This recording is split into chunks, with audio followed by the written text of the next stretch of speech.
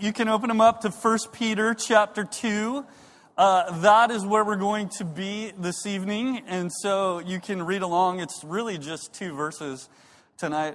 Couple things to tell you before we dive into this. First of all, this is kind of a big day around the Califf household, if I do say so. Today is my daughter Katie's 6th birthday. And so, yes, Katie's the one on the left in that picture. And this is just really a great day for our family because if many of you know the story, I mean, there was a time in Katie's life when she was about 2 where we didn't know if she was going to be walking in a month or so on her own or if we were just going to watch her body degenerate and she was going to die at a young age. And so, like for us, neither one of those has happened. And so God has actually been very good to Katie, and we just celebrate the things that are going on in her life. And so we had a birthday party for her yesterday. It was really cool, and this is just not just a special time like any birthday, but it's a time of worship for our family. We're just so grateful for what God does. And so here's the deal. She's not here tonight, but she'll be at the picnic tomorrow. She'll be around, so if you see her, give her a high five, give her a hug, something like that. Just tell her happy birthday. She is fine with all the attention. In fact, a couple weeks ago, my wife was talking to her, and we were talking about swimming. And Sarah said, you know, Katie, with how strong you are in your arms, you could be a great swimmer. You could win races. You could be famous. And her response to Sarah was, well, Mom, I'm already famous. And so we didn't know this about her, but I guess she's famous, and so she's used to the attention. So just tell her happy birthday. This is a really cool thing. The other thing to tell you about, we did mention the picnic is happening tomorrow, and we are doing baptisms there. So I just want to say it as many times as we can. If you've never been baptized and you're thinking about that, God's bringing you to that place, like talk to one of the pastors here tonight. And we would love to get you set up for that tomorrow. And we're just going to celebrate together the work that God is doing in our church. And so just find one of us afterwards. Or if you can't find one of us, go to the Welcome Center and they'll track somebody down for you. And we can get you ready for that. So why don't you pray with me one more time. And then we're going to dive in to the message tonight. Jesus, God, we love you. And we love that you are at work in this place. And in Camas and Washougal. And that we get to see people's lives being changed and forgiveness going out and people being baptized tomorrow. And so, God, we thank you for that, and we pray for more of that. God, that you would continue to work at changing people's lives and healing them and freeing them from sin and giving them life in you. And tonight, we just say again that we need you. We need you to be here with us. We need you to speak to us, to encourage us, to help us hear hard things if that's what we need tonight. And so I pray that you would just lead what we do in here as we look into your word, that you would use me. I need your help, that you would give all of us ears and hearts that are eager to listen to whatever it is you have to say tonight through your scriptures. And so, God, we love you, and we love that you lead us in this way. In Jesus' name, amen. So around my house, not only is it birthday time, but we are kind of in gymnastics mode in the Califf household. And I don't know if this was the Olympics or not, but I just know when I was a kid and I would watch sports on TV, I'd get really excited to go out and play basketball or go out and do something like that. And so I think that kind of happened in our house. And so this last week, my son Connor and my daughter Ann were both at gymnastics camp. And so this was really cool. Every day they got to go and roll around on the mats and, jump on trampolines and stuff like this. And so I'm just convinced that gymnastics is an amazing sport for little kids. Like it teaches them, how to use their body and how to balance and all this kind of stuff. And it's really fun to watch. If you have not watched 3-year-olds doing gymnastics or trying to, this is really fun to watch. And yet I got to be honest with you after watching my kids a little bit this week, and they're not here so I can say this and you can keep a secret, right? Okay. I got to be honest with you, in watching my kids, they had a lot of fun this week, but my guess is none of them are going to be in the Olympics. I just kind of can tell that. And that's what's really interesting to me about the sport of gymnastics is that you can take a young kid like 5 or 6 years old and you can put them out there in the gym and, they can do a few things, and a coach with a good eye can tell you if they're really going to be a great gymnast or not. This is, if you just watch the Olympics, this is how all of those stories are, because they always kind of highlight the stories of these athletes, and just about every single one of them, their story starts with, well, I was 5 and my parents took me to a gymnastics class, right? And I did a few things, and a coach saw me, and really that coach gave them a label. Right? Just said something about it. They could see talent or they could see something unique there. And so kind of made a statement about who that person was. You are going to be a gymnast. And that statement just kind of, drove the rest of their lives. They transitioned a lot from that. And so this happens in gymnastics. It happens in swimming. And so you get Michael Phelps. He goes out there. He's 7 years old, jumps in the pool. And from that on, a coach just sees this guy is going to be a swimmer and tells him that. And, 10, 15 years later, we get to watch how that plays out in his life as he wins a bunch of medals. And so this is what happens with what we call identity, or these labels, or these statements about who we are, as they really drive what we go to do.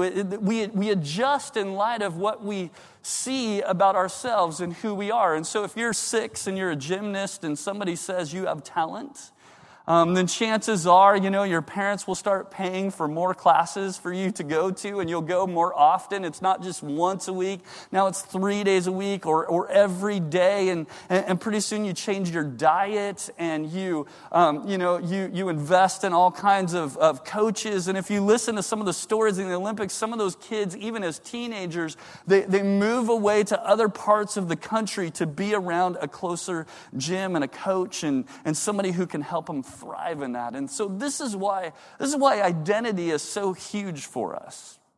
Because it's like this, how we see ourselves and those statements that are made about us, they tend to drive and play out, and we adjust our lives around that. And so that's why with young people, we're always so concerned about that.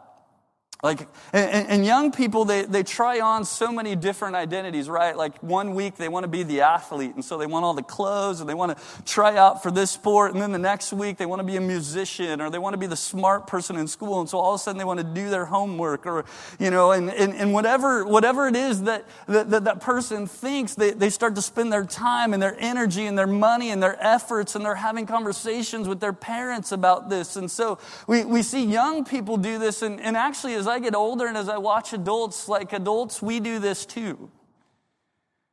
Although as adults, it seems like there's a lot of hats that we wear. I mean, I was just thinking about myself. I'm a husband, I'm a dad, I'm a pastor, I'm a son, I'm a brother. There's all these different things, and yet what we find is 1 or 2 of those things that we are tend to kind of rise to the top, and we even experiment with what that one thing is, or what's going to be our real identity. And so we try some things out and make it most important.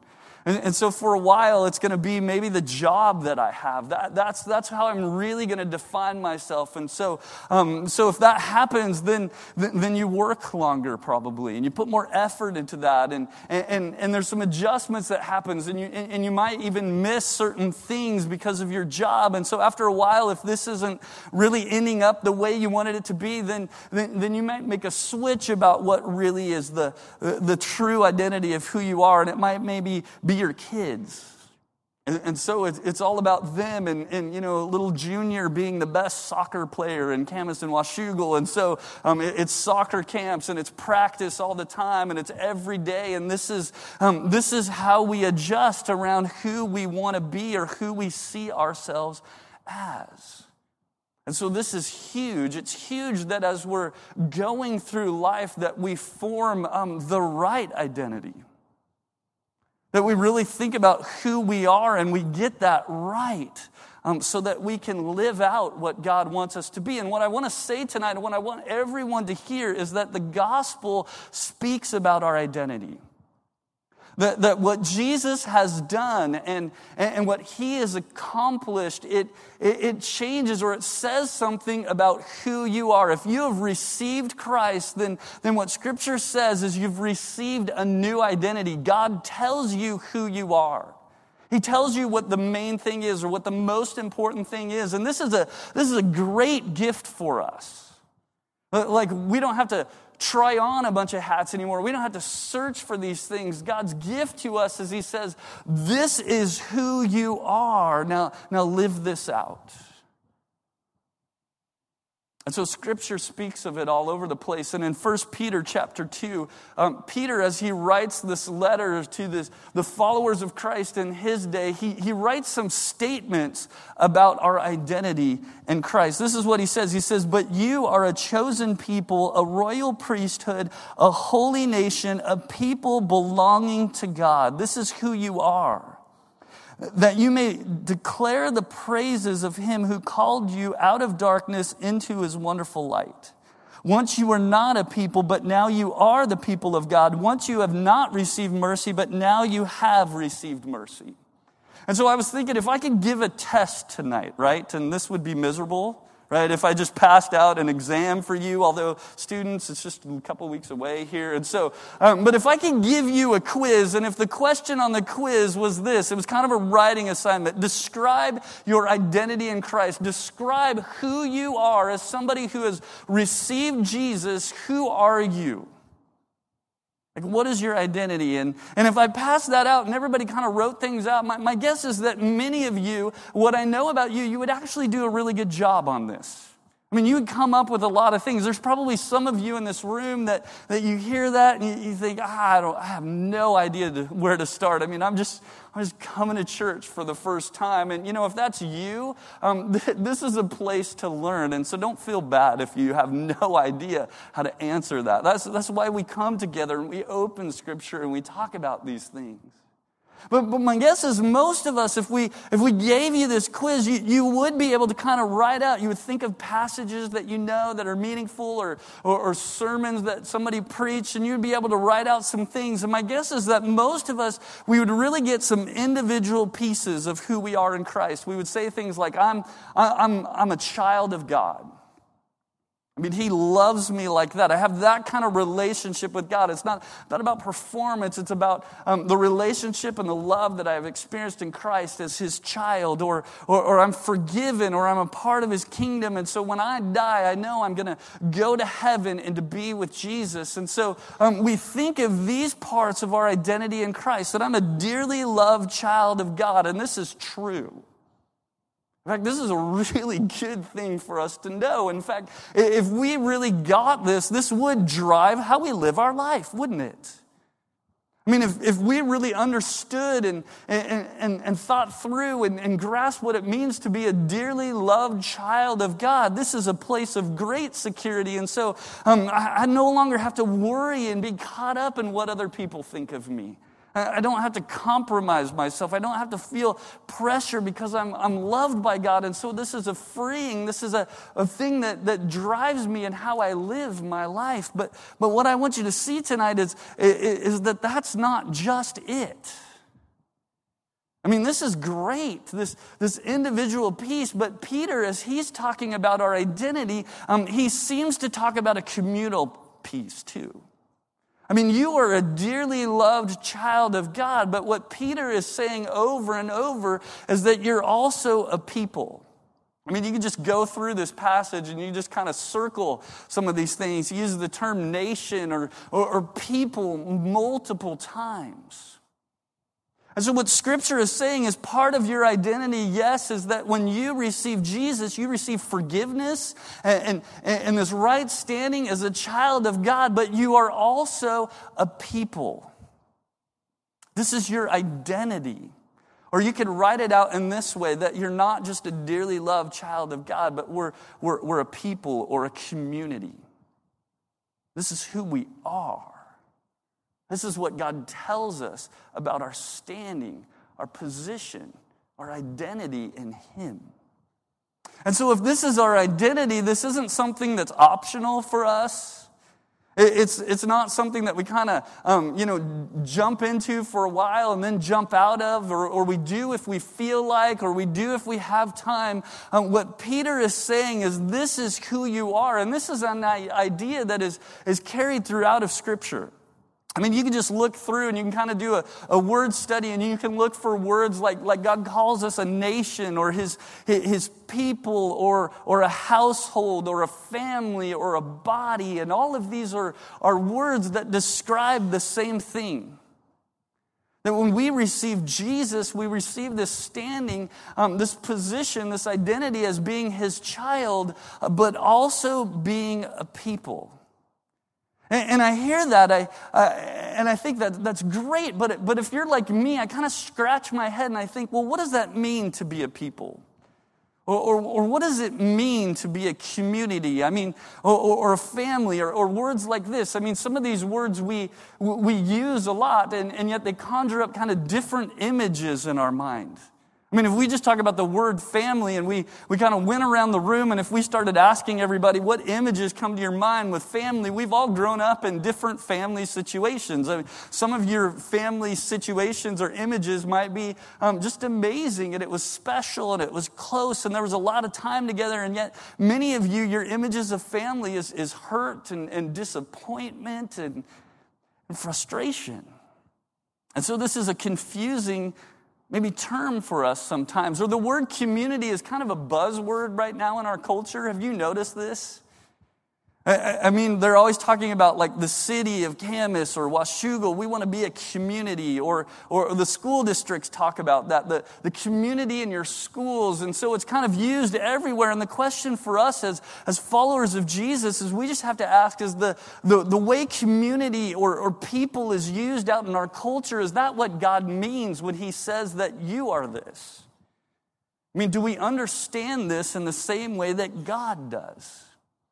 And the great thing about God is God always leads us in this. Like God helps us to understand these things because he gives us Scripture. And so for me, one of the most helpful places to go is some of the things that Paul says.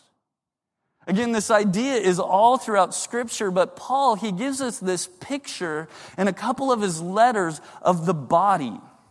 And I think this picture is one of the most helpful for us to understand what is God saying when he's saying you are a community or you are a people. So let's read what he says in Romans chapter 12. First of all, he says, just as each of us has one body with many members, and these members do not all have the same function, so in Christ, we who are many form one body, and each member belongs to all the others.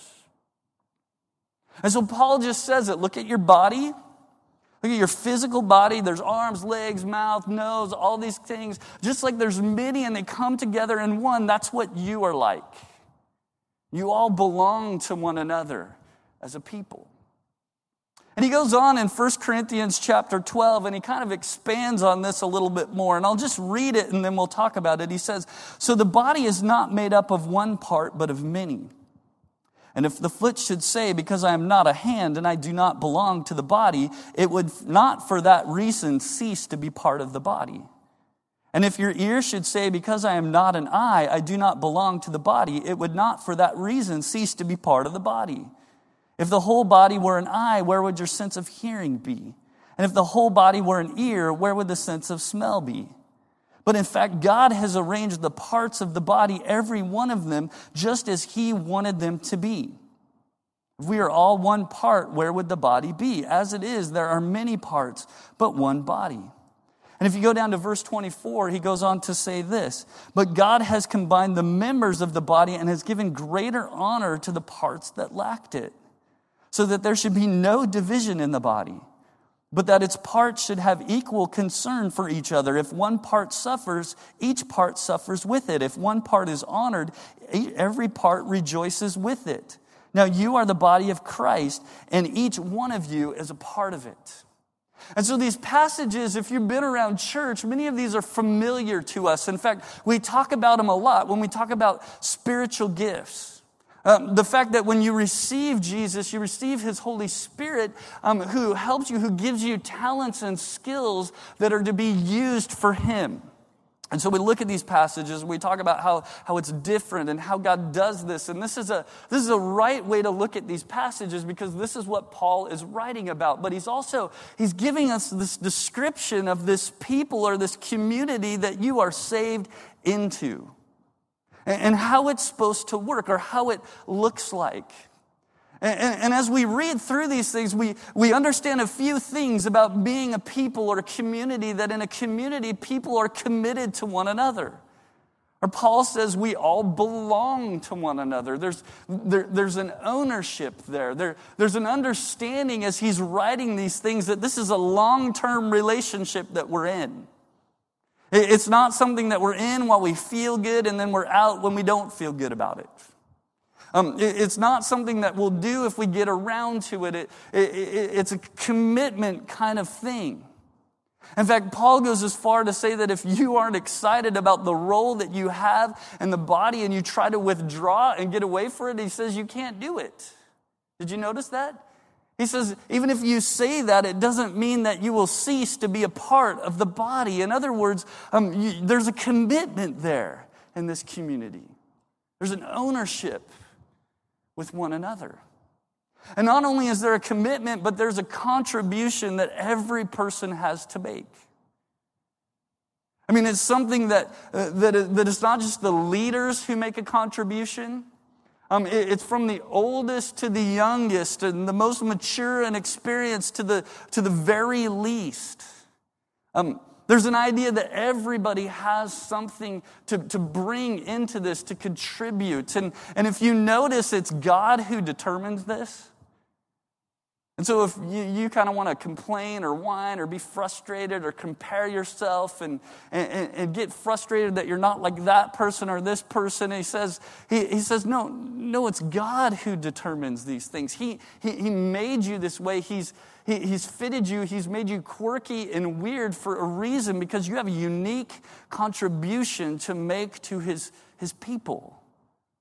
And this is how a community works. We take what we have and we bring it. And not only do we bring it simply for ourselves, but our contribution is to be a part of the whole. It's not just for me to kind of get some fame or for me to feel really good about what I bring. It's not about that at all. I bring something or I contribute because it affects and it helps the whole, everybody else. Okay? And if this is our identity, then it means that you cannot be who you really are unless you're bringing what you have. But at the same time, it means that you can't be who you really are unless everybody else is bringing what they have too. This is how it works in a community. I mean, this is the idea that your teacher was always trying to get across when everybody had to stay in at recess for a few minutes until everybody got their project done and we'd go out together. There's this idea that we all have to contribute to be who we're supposed to be as a community. And see, if this is true, then in a community like this, every person's actions affect the whole. They don't just affect you, but there's implications to the people around you. And so often this is a really positive thing. Like when I give something and it's helpful and it's good and it's what I have to offer, then not only am I blessed, but others are blessed by this. But it's true that if I take, it's not just me who's hurt, but it's others who are hurt as well in a community or in a people. And so if this is true, then people would want to support one another, right? And this is what Paul goes on to talk about, that if our actions do affect one another, then if one person suffers, then everybody suffers. And if one person rejoices, then everybody rejoices. And we have equal concern for one another. And when God is talking about a people, he's saying you're saved into an identity, into a group of people where you live and function in this way. And this is a beautiful thing when we see it happen. I mean, this is amazing that God can do this amongst a group of people who walk into this sinful and messy. And yet when this happens in God's people, this shows God's full and more complete saving work in our lives. I mean, if you think about it, if you think about what really happened when sin entered the world, what happened was community was broken or relationship was broken, right? I mean, this is what we see right off the bat in Scripture. And so if you're not a Bible reader, and a lot of times, we're not used to, when we're first new to church, we're not used to reading the Bible. And so we just kind of pick it up, and we always open to the beginning, right? This is how you start a book. And so you start reading the first few chapters in Scripture. And so you start reading about creation, and you see God's design there, and so you see God creating, light and dark, and the stars and the moon, and water and land, and then plants, and then fish and birds and animals and all these kinds of things. And then you come about 3/4 of the way through chapter 1, and there's something that's odd there. Like you're reading about all these things. God spoke and it was. God spoke and it was good. And then God said, let us make man in our image and our likeness. And this is different if you read that chapter. In fact, here's God, and he's talking to himself, but he's using the words our and us. And he's talking about that humanity is unique, and that we are his ideas, that we're to be created in his image. And this is an important thing for us to understand, because this is exactly what God does. It goes on in verse 27, so God created man in his own image. In the image of God, he created him, male and female, he created them. And so this is important for us to understand. This is part of our makeup or design, that God has made us in his image. So what does that mean? Well, as you start reading through Genesis chapter 2, and you start to figure this out, because God creates, and in chapter 2, he kind of unpacks a little bit more what happened with Adam and Eve, right, and their design. And so God makes Adam. And he puts him in a garden, and he gives him a purpose. He gives him a job to do. He's supposed to take care of this. And he has a relationship with God where God is giving him, rules. And Adam's not frustrated with this. And he's not upset. In fact, you get this idea that he has this great open relationship with God. But as God is watching this and looking at it, there's again kind of an odd verse in there where God looks at Adam and he says, this is not good. And this is the first time in the Bible that God says this. Everything else that he created was good or very good. And then here's Adam in the garden, and he says, well, this is not good. And why wasn't it good? Was Adam sinning? Was he making mistakes? Well, no, it wasn't good because he was alone. In other words, there's part of the design that God has made us for, part of his creation and being his image, that is a communal, relational thing.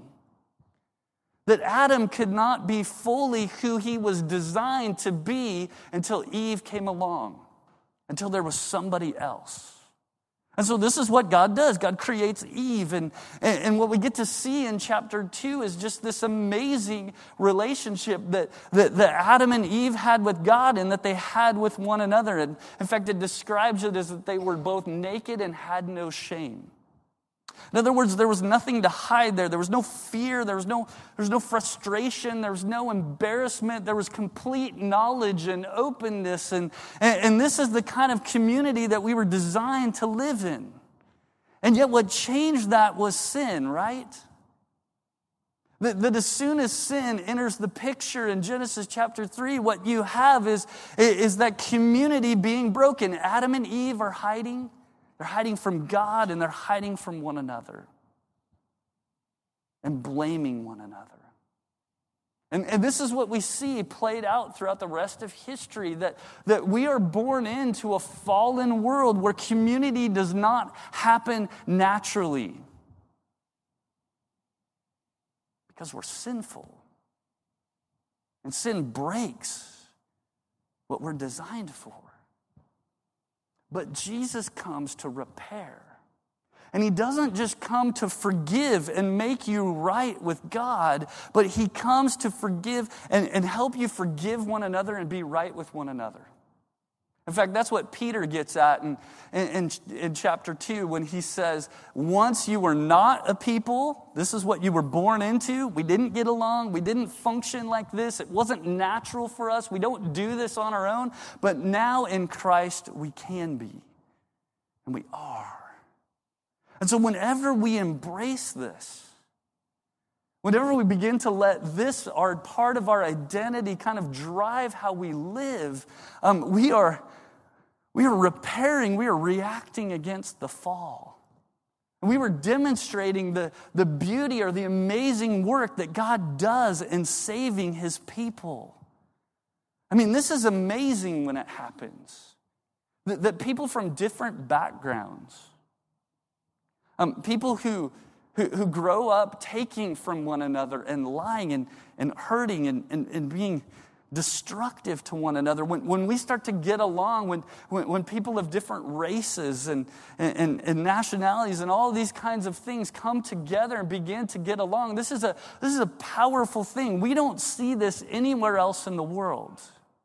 I mean, when we look out in the world, what we see people relating around like interests. So everybody that has the same hobby, they have a little community. And everyone who, their kids are on the same sports team, maybe they have a community. But we don't see, people from different backgrounds and personalities and styles coming together. This is what God does in his people. And this shows a lot of God's power, God's glory and what God can do. And I think this is what Peter's getting at when he says, when we're a people belonging to God, we're this so that we can declare the praises of him who called us out of darkness into his wonderful light. See, when we start to live this out in our lives, this gives praise to God. People notice, wow, God is amazing. God did that. This is beautiful. This is wonderful.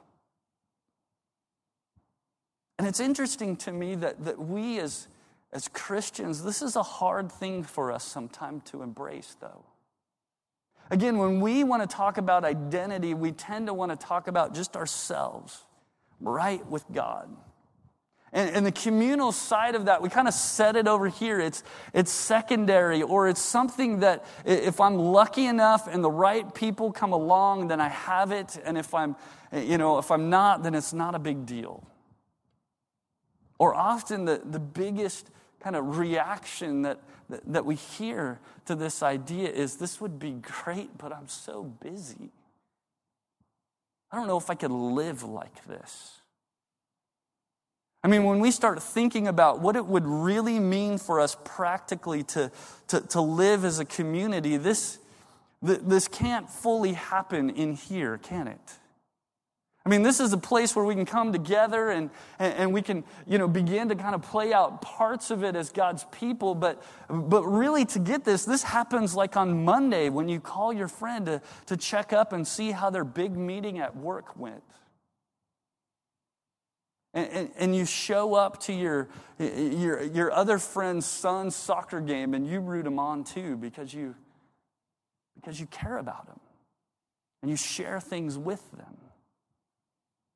Or it happens when somebody stops by your house and you have a meal together. Or when somebody stops by your house to say, hey, I just want to let you know you hurt me when you did that and I want to make it right.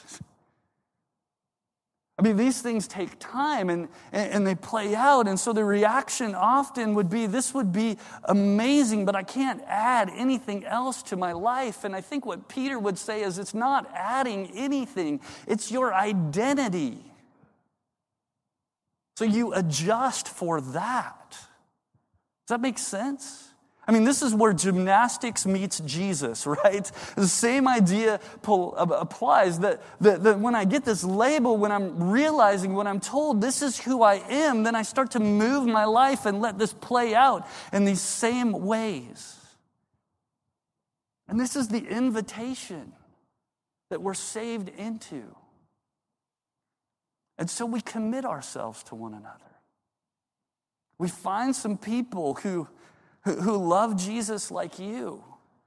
They can't be perfect. You'll never find that. But some people who are around you, who you see often, and you commit yourself to them. And you tell them this. I mean, this isn't something that we can just kind of understand, hopefully. And, this is something that every once in a while we just have to say, hey, by the way, I just want you to know that I'm going to do everything I can to be involved in your life, to live as Jesus would want me to be with you, and that other person would do that for you. I mean, in America, right now, America is notorious for church hopping.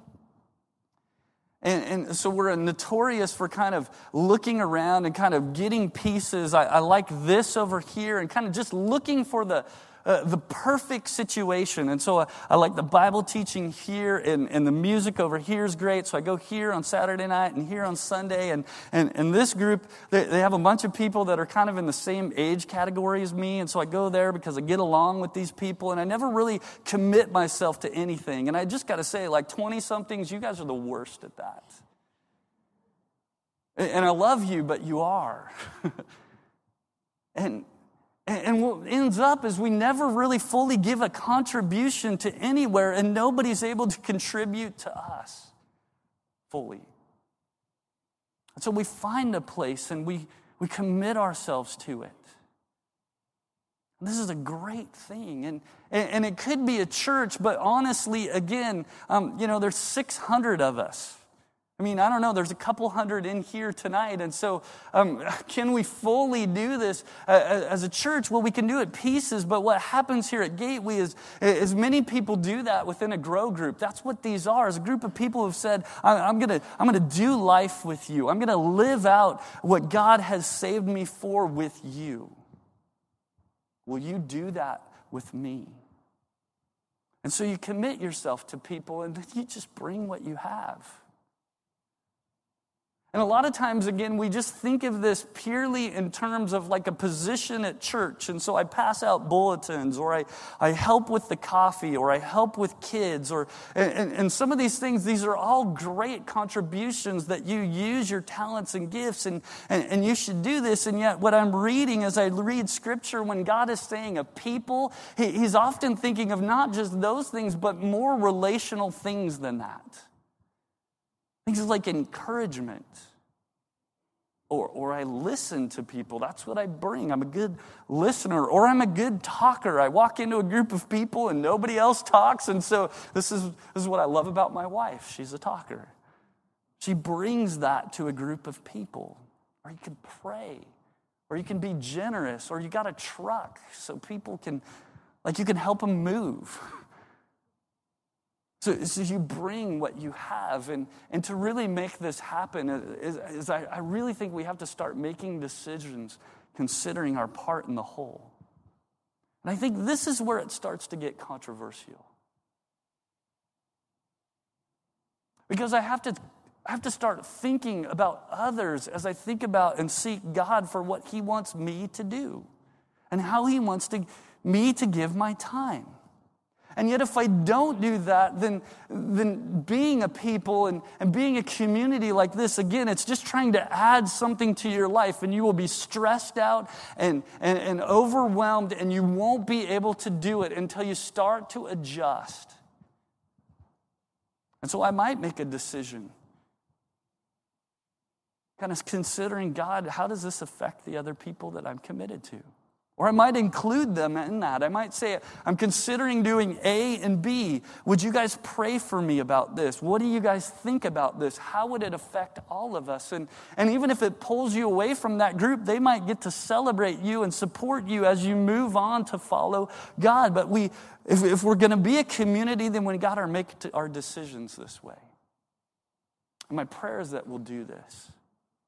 The Gateway will be a place that's known, like we teach the Bible well, and we have great stuff for kids and great stuff for students and all of this kind of stuff. But the Gateway will also be known as a people who relate in the way that God has saved them for, in a way that brings praise and glory to Him. That would be known. When people talk about Gateway, wow, those people, they're committed to one another. They love each other. I'm just amazed at what they do for one another. That's what I want to be a part of. And that's what I'm praying for in this church. And so let's do that right now as we close up. God, we we're just thankful that you say things clearly, God, that you don't leave us guessing in our lives, but you want to lead us. God, we are so afraid sometimes to commit to people. We're afraid what we're going to miss. We're afraid that they're going to let us down.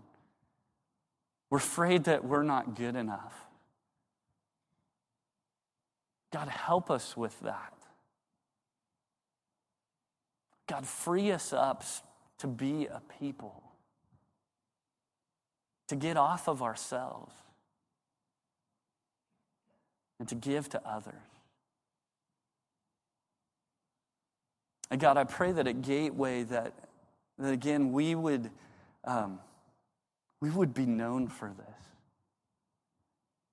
And God, that people would be drawn into this place, into our groups, God, into our friendships, because they just see this amongst us and they're amazed. And God, we love you that you do love us, that you do want to repair us fully, not to just be Adam alone, but to be a people. And so, God, we sing about that tonight as we finish. In Jesus' name.